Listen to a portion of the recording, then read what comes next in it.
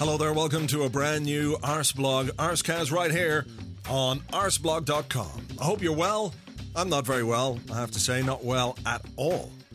No, and it has little to do with Arsenal. Heading towards the end of the podcast transfer window, you see, and I'm getting hundreds of texts every day from people telling me who I should sign for the Arsecast. Who are these people who haven't done a half a day's podcasting in their life to tell me who to sign? We're working very hard. 24 hours a day. And I'm not the only one who's responsible for oh no, wait, I am kind of the only one who's responsible. But anyway, these pesky people telling me what to do, they don't know. How could they know? Just because they're keen observers and followers of podcasts, having listened to hundreds, perhaps thousands of them in their lifetime, identifying which ones are good and which ones are bad and how they can be improved. Apart from all that, how do they know what a podcast needs? Anyway, maybe that's just me. Although it could be a common kind of a problem, strikes me, after what has been an up and down week for Arsenal. Let's face it. Up, Champions League in midweek. Down, Villa on Saturday. Up, Koscielny didn't die. That's good. Down, well, we were down to one central defender. We were down to one anyway after the sending off against Aston Villa. While there was certainly an element of bad luck to our defeat against Villa, what with the referee being a complete and utter cunt and what have you, leaving that aside, I think we have to take the blame ourselves, to be perfectly honest. People will say that's a team that could have beaten Aston Villa. I agree, it could have, but it didn't. But if you'd had a team out there, let's say, boosted with a Higuain or a Benzema, if we're interested in that guy, or a Di Maria, or a Gustavo, or a Fellaini, or a Sacco, if you'd had those players in the team from the start against Villa, then maybe we wouldn't be talking so much about the referee. And of course, the week has gone on and we're discussing transfers again. Arsene Wenger talking about how our transfer window might start now that we've achieved qualification more or less for the Champions League. I want to touch on that point a little bit later with my guests, but I'm just trying to get my head around Arsene Wenger and what he's doing. And I can't do it. I just can't. We've dropped 3 points in the league. The win in midweek, fantastic. Really proud of the players that went out and did that. They worked hard and they deserved that win. Fenerbahce were poo, makes no difference. They didn't play well, who cares? We had to go out and get the result, and we did that. So well done to the players who did, and some of the performances were really excellent. Trying circumstances yet again, having lost Koscielny, Sanya in at centre-half, Jenkinson at right-back. Missing players. Some of the players clearly aren't quite fit and up to speed yet. Cazorla I'm thinking of. But we did what we had to do, and that was great. But in the Premier League, we've dropped 3 points at home, first day of the season, and the outpouring of anger and frustration from everybody was incredible. And it wasn't based at all on the fact that we lost against Villa. That was the straw that broke the camel's back. That's why we had those videos, those impassioned fans who we saw on video outside the stadium, the guys from Belgium, the guy who called out, the media lovies and called for the resignations of the board and Ivan Gazidis and Arsene Wenger, wondering where's the pride gone in this club. We had, I don't know if you ever watch Hugh Wizzy stuff, his videos. He got very emotional over in New York. And fair play to him, actually, for posting it in the end, because a lot of people wouldn't. But that just showed the frustration and the emotion that people are feeling. And it wasn't just based on Villa. It was based on the fact that we had a great chance to make sure that Villa game brought us 3 points, and ignored that the whole summer long. And that's why people got mad, and they're angry, and they want things to change. And understandably, they want things to change, that we should do things differently, better, improve. And trying to get your head around what Arsene Wenger is doing in the transfer market is just impossible. Because imagine if you work for, I don't know, a taxi company, right? You're a taxi driver. And your boss comes to you and says, here you go, there is a practically unlimited budget to go and buy yourself the best car you can possibly get. What do? You go out and you identify the best car that you can get and you buy it. And do you care about how much money it costs? No, you fucking don't, because it's not your money. You don't give a shit. You don't scratch around at Honest John's Used Motors. If it was me, I'd buy the fucking Batmobile. I've got all the money in the world. Who cares how much the Batmobile costs? I've got the fucking Batmobile. It's brilliant. And if it breaks down, whatever, who gives a shit? I buy a different car.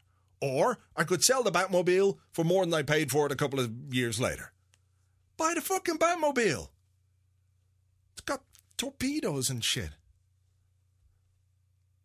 And essentially that's what Arsene Wenger's summer has been. He could have bought the fucking Millennium Falcon practically. And he sat down and dithered and dallied, and we haven't been able to do anything. And I know there's a whole collective that goes into transfers, and there's problems with this area and that area and communication and, but ultimately it comes down to the manager because he's the one that makes the decisions. And I think the decisions that he's made or failed to make, or the way he's changed his mind at certain points this summer, and that has been a feature from talking to certain people. It's been a case that Arsene Wenger has identified a target, said, yes, let's go for that, and then changed his mind, sometimes in less than 48 hours. A very recent example of that took place, where Arsenal identified a player, made a bid, player himself said, yeah, that'd be good. They're a great club. And then Arsene Wenger changed his mind. And that player went and played somewhere else and played fucking brilliantly for them by all accounts on his first day there. So it's little wonder really that the Aston Villa game sparked such an outpouring of everything. Anger and frustration and unhappiness and grief sounds like the wrong word to use, but, that's what it kind of felt like. That people were trying to make sense of what their football club was doing and just could not do it. People are confused. Like when you step on a dog's tail and he's asleep, he doesn't know what the fuck's happened. Your dog turns around and just starts biting stuff because he doesn't know what's happened. And that's what's happening. People are biting all over the place because they just can't figure out what it is. Is it the owner? Is it the manager? Is it Dick Law? Is it Ivan Gazidis? Is it all of those things? Something else? People just don't know. So hugely disappointing to lose that game on Saturday. Villa look a decent side, but, not hugely special or anything. And I think an Arsenal team that had new faces, new signings, new belief, confidence, would have beaten Aston Villa. From the start, you're playing catch-up. You're losing ground on those ahead of you, those that you need to stay in touch with. So it is annoying, very annoying. And I think what Wednesday showed us was that first 11 that we had out was decent. Not world-beating by any means, but it was decent. But when you're looking for something to change it, there was nothing on the bench. Podolski, we don't know what's happened there. I think there's something weird going on. But anyway, beyond that, what have you got? No centre-half. We had a right-back, a left-back, a Frimpong, a Gnabry, and somebody else. I can't remember, a goalkeeper, But if the worst had happened, what did we have there to change the game? And the other thing to bear in mind is that when Arsene Wenger talks up the quality of his first team, his first 11 that he had out, that's great. And I think we can all say that's not bad. But let's face it, it's not so good that it couldn't be improved either. So we'll just have to see what they do between now and the end of the window. Going into the Fulham game tomorrow, well, we're stretched to bits defensively, and let's hope that there's no more injuries. Anyway, we'll discuss all this now with our guests. Joining me first from Arseblog News on the Arsenal Collective, it's Andrew Allen. Hello. Hello there. And from Arse to Mouse, Tim Clark. Hi. Hello, thanks for having me. You're very welcome. I'm going to start with you because I want to touch first on what happened in midweek, and after the Villa thing, which we'll get to, there was certainly a lot of pressure on the players going out to Turkey. I know that there wasn't a huge amount of of expectation, because I think I was slightly afraid that it would go wrong again. But they played very, very well against an admittedly poor Fenerbahce side, but, job done, and job done very well. Yeah, I'm going to drop some hipster points here by saying I know next to nothing about Turkish football beyond that time Souness stuck a flag in the pitch and that Drogba's somehow involved in it these days. So I didn't know how good or bad Fenerbahce was going to be, and the answer was quite bad. But given our kind of travails last year in cup competitions against opposition that also you would say was quite bad, you just didn't know what to expect, and you didn't know what the reaction after the weekend was going to be like, and we were carrying a lot of injuries in there, and you just sort of thought it's obviously going to be a hostile atmosphere, and how will this team kind of cope with it? And the answer was they coped really, really admirably. We dominated the game from start to finish, really. I mean, they crafted a few chances. Chesney made a couple of decent saves, but we were by far the better side, and I thought looked pretty dangerous. So, I mean, as much as I'm kind of not dismissive of the Champions League, but I don't get quite as excited by it, because I tend to get excited about competitions I think we can win. It's clearly massive to still be in it, and after that you have to think we are still in it pretty definitely now. Oh God, what am I saying? This is the sort of thing that don't worry. Yeah, you won't have jinxed us. Andrew, there was a really nice moment, and it happens quite rarely, when you go to Turkey and you go to these foreign grounds where the fans are, almost like a gigantic choir, a wall of noise, and Gibbs scored, and it just went completely dead silent. It was absolutely fantastic to see. The Gibbs goal started by Aaron Ramsey, who on the night was probably our best player, and I think I said it on Twitter at halftime that we needed somebody to be a bit creative. He did the job. Yeah, I think he's really come along over the last 6 or 7 months, and I think Walcott today was talking about how he saw and spoke to Ramsey during pre-season. He just said he just felt like he was watching a different player, and the guy was really fit, and he just looked really up for it, and says this is his season. And I think he's starting to believe that as well. I think off the back of last season, he's taken a lot of confidence, and there's been a huge sea change in the view from the fans about his ability and what he can bring to the squad. I mean, I think at the moment he's obviously benefiting because Arteta's out. You question whether he'd even be in the side at the moment if Arteta was fit. But it's great to think that with Mikel out, that he's the other option at the moment. And no, he's come to the fore. I mean, just a moment, just looking back on what you were saying about the crowd, I think it's really interesting actually that I actually think this Arsenal team does much better facing crowds away from home than it seems to deal with the kind of the moaning and the groaning of the fans at the Emirates, where they all seem to sort of clam up, a bit like what's going on the terraces itself. So, positive stuff on the pitch. I saw somebody tweeting going, why are this Fenerbahce crowd booing the Arsenal players? They're just making them feel at home. But it does set us up. It does set us up nicely and put a bit of the disappointment from last weekend behind us. But let's not escape the fact, Andrew, that last weekend was a huge disappointment, and I think the outpouring of everything after that particular game spoke volumes about not just the first game of the season, but the summer and perhaps long before that.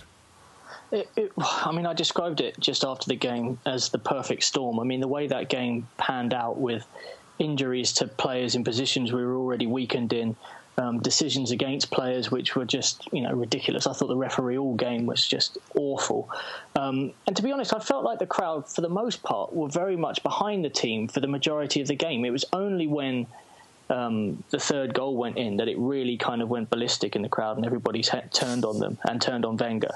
But there were good flashes. I'm not saying that covers up anything else. I mean, to be honest, we all know where it's just, we spent a whole summer talking about it, dissecting it on a day-to-day basis, every single change and every single rumour having an effect on whether or not we think we're going to do anything. And it's been crazy. And I think all of that tension was just coming to the boiling point, and it just, by the 86th minute when that, Luna guy scored, it all just poured out like a horrible therapy session. But nothing's been solved yet.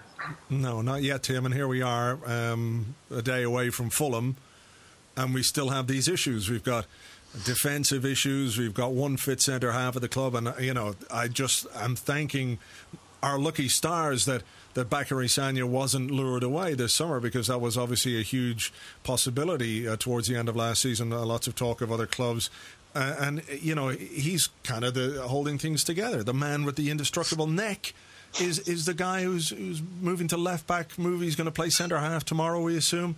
You know, what's your sort of general thoughts on the Villa game itself? Because aside from the perfect storm of it, the other side, I guess, is that a better Arsenal team with better Arsenal players, you know, they'd have charted a different course, if you want to stay on that sort of metaphor. Yeah, I mean, on the Sagna thing, I think Arsene said after the Fenerbahce game that you would have to go a long way in Europe to find a better centre-back than Bacary Sagna. I mean, that's clearly been noticed over a period of, 3 games where he's played that position. And it's an unbelievable piece of internal scouting we've done.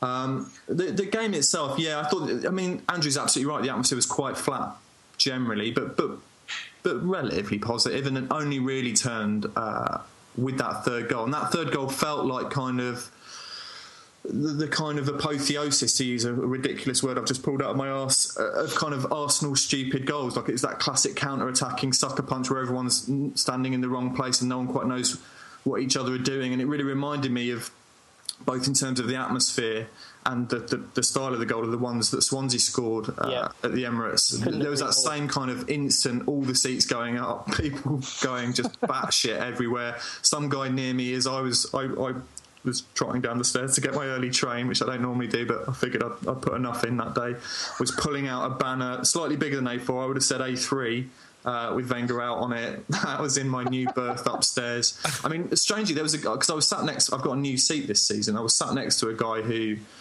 when we were 2-1 down, he and I were like musing on the wisdom of renewing, and he was saying he regretted renewing his season ticket because he felt, and he wasn't being in a particularly dramatic way, he just sort of said, you know, the club phoned him a couple of times, and if he'd have known that we were heading into what felt like it was again going to be a very, very similar season to the one we've seen over the last 2 years, he would have thought really hard about it. And I kind of agreed with him, because I schlep up from the West Country, and I don't know, like, it's the thing is, and again, this, you know, to agree with Andrew, like, this isn't because of that one game. You know, we've seen us lose games in more stupid circumstances than that, but it feels like so few lessons have been learned, and then there's that's kind of compounded by the fact they put this narrative out there that we could target these top caliber players, and that you know, something had changed, a switch had been flicked that meant that we could approach the competitions in a sort of slightly different way in terms of squad composition. So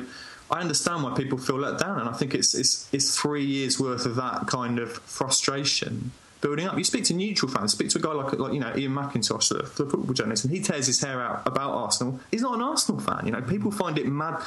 Neutral fans at work come up to me and they're not even like taking the piss. They just go like, "What are you doing, you lot? Like, what? No one understands it." Here's the thing that occurred to me during the week, and I could be way off the mark, but we've spoken about Gazidis and, you know, what he said about making transfers and our financial capability, and whether that was, you know, power play with Arsene Wenger or all those things. But leaving that aside, something occurred to me during the week, because one of the other things that's sort of troubling people is the fact that Tottenham are selling their best player, and Tottenham are a very close rival. So Tottenham are selling their best player, and they've probably known that for quite some time.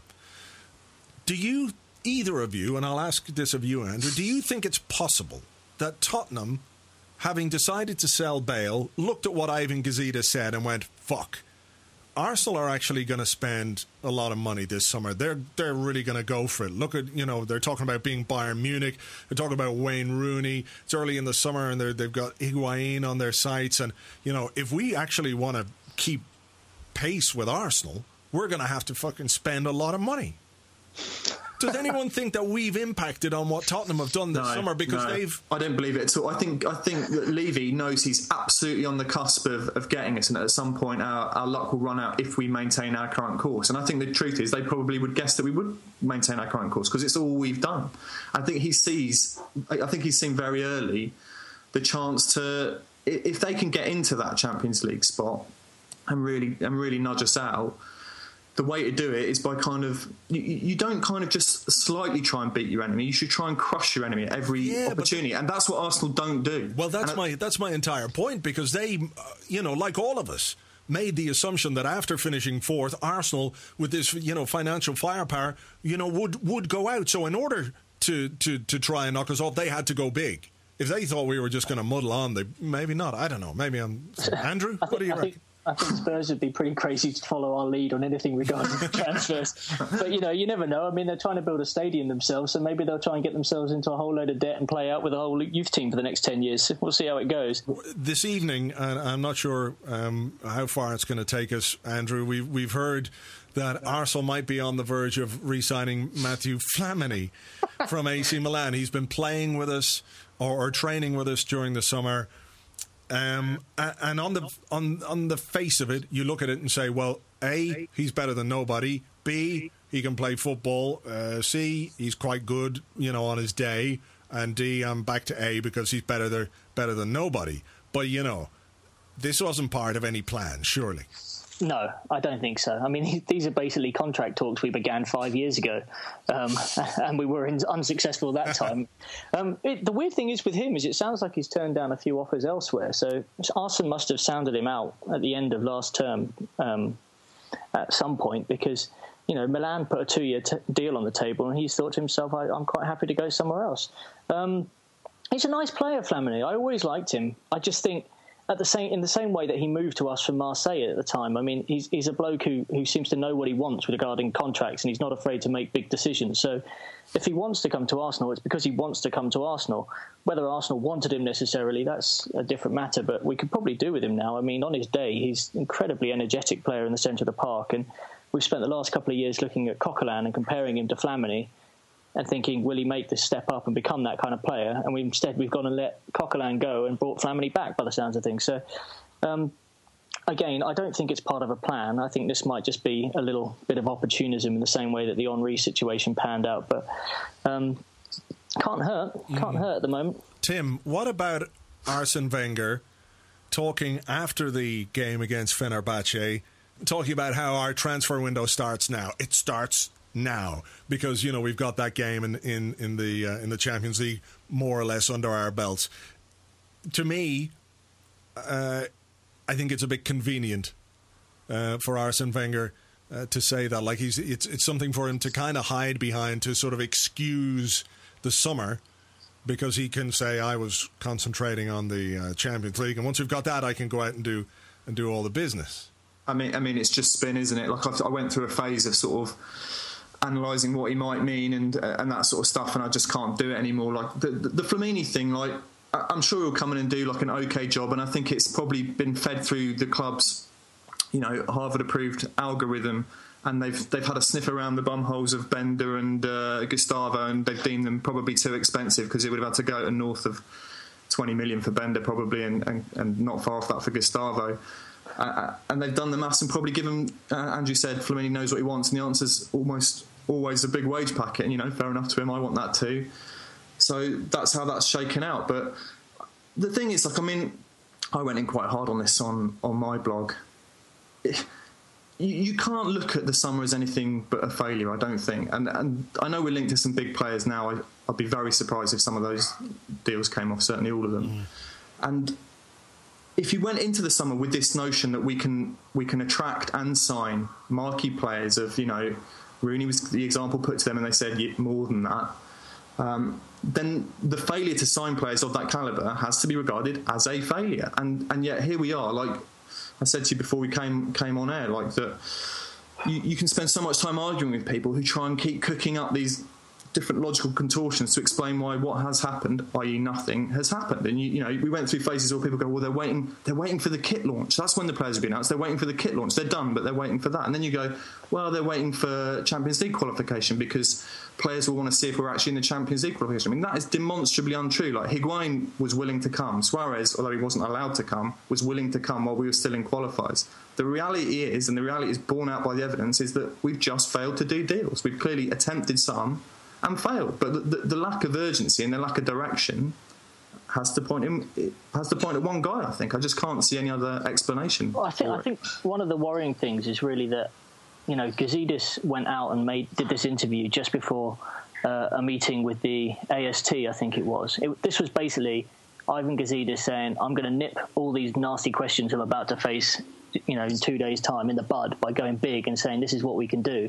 And I think the worrying thing is that the communication between him and the manager, obviously, I'm not sure they had even communicated. I'm not sure how much communication goes on between the two of them. I worry a lot about that relationship, because that is probably the most important relationship we have at the club. And if you've got one guy saying one thing and the other guy quite happily waiting around and ignoring him and not really caring too much about what he said, and then away from all of that, the fans going apeshit about nothing happening. I mean, Gazidis really should have just kept his mouth shut and let the deals do the talking as the deals panned out. I mean, technically, the deals never did pan out. Fucking quiet all summer. He would have been quiet, but I wonder whether his silence might have been more appreciated than coming out and telling everybody we've got all this money and we're not spending it. Did you see the Valencia goalkeeper we were linked to during the week? And there was a story it could have been El Mundo or one of those, and basically they sort of said Dick Law came to Valencia and he offered 3 shekels and a sheep and a bit, for the goalkeeper, and they said, nah, fuck off. And Law apparently said to them, look, this was just a bit of an opportunity. It wasn't necessarily a specific request from the manager that we get a goalkeeper. You think, what? What are you doing? Why you could just sort of, I think I'll go to Valencia and see if they'll sell that guy. And if not, sure, what the fuck? Makes no difference. Arsene doesn't really want him anyway. Did you hear the one with Kabay as well, where I assume is leaked by Newcastle, where he's phoned Ashley and said, I want to buy your man Johan for 10 million quid, and Ashley, who's obviously fancies himself as a comedian, said, which part of him do you want to buy? Dick went, no, I want to buy all of him. Like, even the joke sailed over his head. See, what I don't understand is, why does he have to go to Valencia if he can call Newcastle? If he's going to go to Valencia, I want him to bloody well turn up at St James's Park and start banging down the door with his, suitcase of cash and his calculator and all the rest of it, because I don't know. Maybe it's just the language of the transfer market. This idea that everybody travels everywhere to talk to people face to face. I mean, just do it. Just do it like we're doing now. Just do it on Skype. United sent the chief exec back, didn't they? Like 2 weeks ago, or maybe longer, to deal with urgent business. You wonder what the business was. He's still just sat in his room. Mate, is this the new breed of absolutely fucking useless football executives? It must be. Anyway, look, before we get too dragged down into all of it, the names that have been bandied about, Di Maria, Benzema, these are guys that would obviously add a great deal to the team. Does anyone have any faith or belief that these deals are going to happen? With Benzema, like everyone else, I follow a load of people on Twitter and on the internet, and there's a journalist who's apparently very close friends with him, who was tweeting earlier that he thought it was he said definitively that it was a total non-starter and he's very happy where he is, but that he thought Di Maria, who it makes sense if Bale is going there, is going to be pretty frozen out in terms of the wide forward positions. Maybe that makes more sense. We certainly could do with a Gervinho upgrade with Chamberlain injured and Podolski seemingly completely out of favour, so it'd be nice to have a left winger, but I don't know. Like, even what I wanted to ask you two is, even if we got players of those calibre in, do you think they catapult us into anything more than fighting for fourth with the squads as currently constructed and kind of given what Spurs done? Because I'm not sure I do. I think we're facing a real fight, to be honest. I don't see, certainly this squad as it stands is not finishing top 4 for me. No. Absolutely no chance whatsoever. If you bring guys in before the end of the transfer window, it entirely depends on, one, the quality of those players, and two, how far you've fallen behind, because, there's obviously a game tomorrow against Fulham, which isn't going to be easy given the injuries, etc., that we have. So if you, by the middle of September find yourself 8 points off the likes of Chelsea or Manchester United or Manchester City, you're always playing catch-up. So it's not terribly insightful to say it depends on a lot of things, but obviously it does. Andrew? Oh, look, I think if we ended up with someone of Benzema's quality up front and a winger of Di Maria's, panache, I think between the two of them, they would certainly improve the side. Do I think it will happen? Probably not. I think it's more likely we'll end up with Flamini. I wouldn't even be surprised if we tried to get Adebayor on loan, maybe get Eduardo back, Cesc next year. Just, maybe we could have a good run in the league until February, March, and then maybe a player could suffer a terrible injury and it'll just be a horrific, vicious circle that we're going to be stuck in for the rest of our lives. Oh. And I'm going to probably start crying. You brought him in to be the positive one. That was the plan. It's not worked out. Well, look, you dragged me down, Tim. Yeah. There were worse places to be than 2008 or 2007, 2008 when things were going pretty well, and we should really have won the league in that season. But anyway, look, very quickly, Tim, your thoughts on the game against Fulham tomorrow? Confident? No, only because I've been at Fulham loads, and we tend to draw there. Andrew? I don't know. I'm a bit miffed that we've decided to wear the yellow kit against a team that wears white. So that's about as deep as I can go into it at the moment. I think we do well to get a win. All right. Okay. Well, look, we'll keep fingers crossed, and then maybe between Dick and Ivan and Stan and Arsen, they could find an agreement and spend some fucking money, as they say. All right, gents. Andrew Allen, thank you. Oh, it's been a pleasure. Thanks. And Tim from Arse to Mouse, thank you. Thanks a lot. Thank you indeed to my guests, even the one that was having or preparing their dinner in the middle of the recording. Tim Clark from Arse to Mouse. It's arse2mouse.com or Twitter at arse2mouse. And Andrew Allen from Arseblog News, thearsenalcollective.com. You can find him on Twitter at @AllenSport. Now, after all that football talk, I think we need something relaxing. Might watch a bit of TV, eh? Just see what's on here. Yeah, no. Oh, I love this show. This is brilliant. It's brilliant. Everyone loves Dick Law and Order. In the Arsenal transfer system, the fans are represented by two equally important yet separate groups. The club that wants to buy the players and the Dick Law that tries to negotiate for them. These are their stories.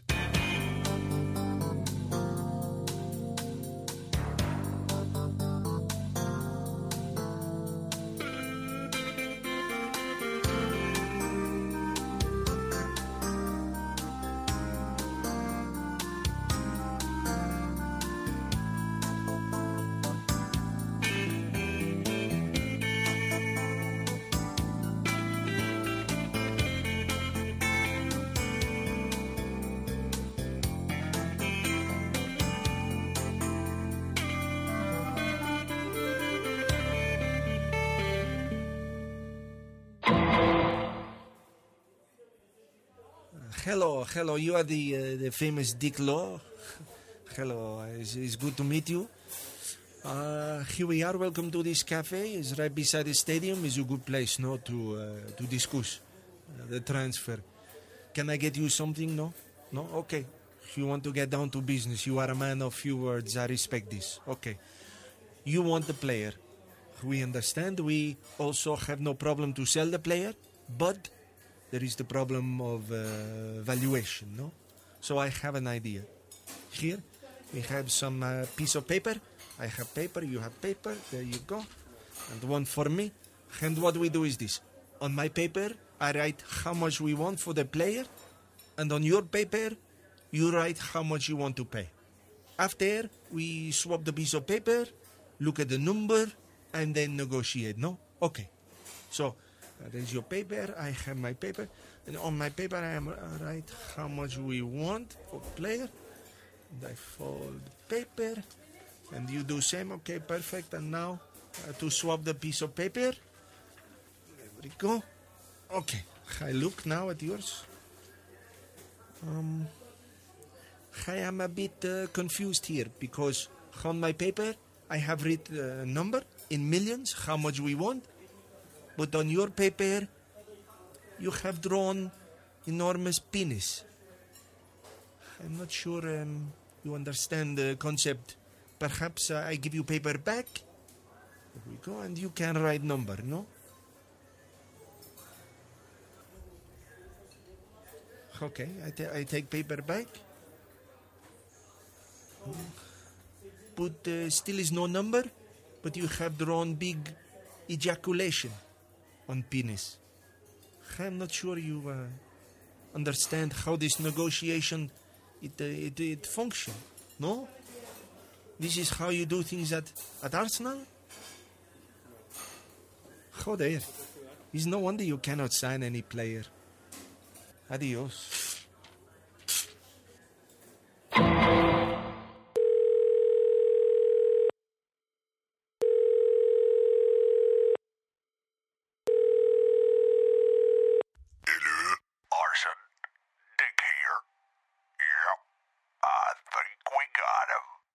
Well, I can't wait till next week find out what happens. Although, hang on, no, I think we know. looking ahead very quickly to the Fulham game tomorrow, an early kickoff. So unless a player is registered by 12 noon today, Friday, as we speak, then they're not eligible to play against Fulham. Some talk of Matthew Flamini, as we mentioned earlier on with the guys. Whether or not that happens remains to be seen. It seems that if they're going to do it, they could do it nice and quickly, so he could be involved. But other than that, there doesn't appear to be anybody coming in. We're a bit short at centre-half. One centre-half going into a Premier League game. I know Bakary Sagna can fill in there in the very short term, but he is by far our best right-back, and that's where he should be playing. And for a club the size of Arsenal, with the ambitions or the apparent ambitions of Arsenal, with the resources and finances, and just, it's a professional football club with one centre-half in a Premier League game. And all it's taken is for one injury and one suspension to leave us in that position. So it's worrying, particularly as Fulham are a bit canny up front. So I'm not a little bit worried about that, I have to say. A little bit worried. But hopefully we can reproduce the sort of form that we showed on Wednesday night. We dug in. I think Fulham are going to be a much, much sterner test than Fenerbahce were. We got to hope the goals keep coming. Giroud, I know some people don't like him, but he's got 2 and 2. If he can keep it up, let's get a goal from Walcott. Let's get another one from Ramsey, Cazorla. We've got goals in the team. Podolski, if Arsene Wenger decides to use him for more than a couple of minutes and chucks him on in the right position, he can get us a goal as well. I don't know what to think or how to feel about this particular game. I know I want us to win, but I can't say with any confidence that we're going to get a result. And it is a game that you think we really do need to win. Having lost the opening game against Villa, to have taken 1 point from 2 games, with the others stretching ahead already. And I know it's only early in the season, but, you know, these games count and all these points count at the end of the season. Look at how close it finished on the final day of last season. I think we really, really need 3 points against Fulham tomorrow. So I'll keep fingers crossed for that.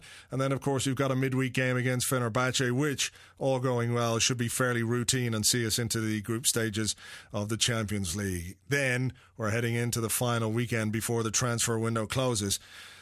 Whether or not Arsenal do any business, your guess at this point is entirely as good as mine. Anyway, good luck to the lads tomorrow. Let's keep going and let's hope we can get those 3 points, and I'll talk to you on next week's Arsecast. Until then, take it easy. Cheers. Bye-bye.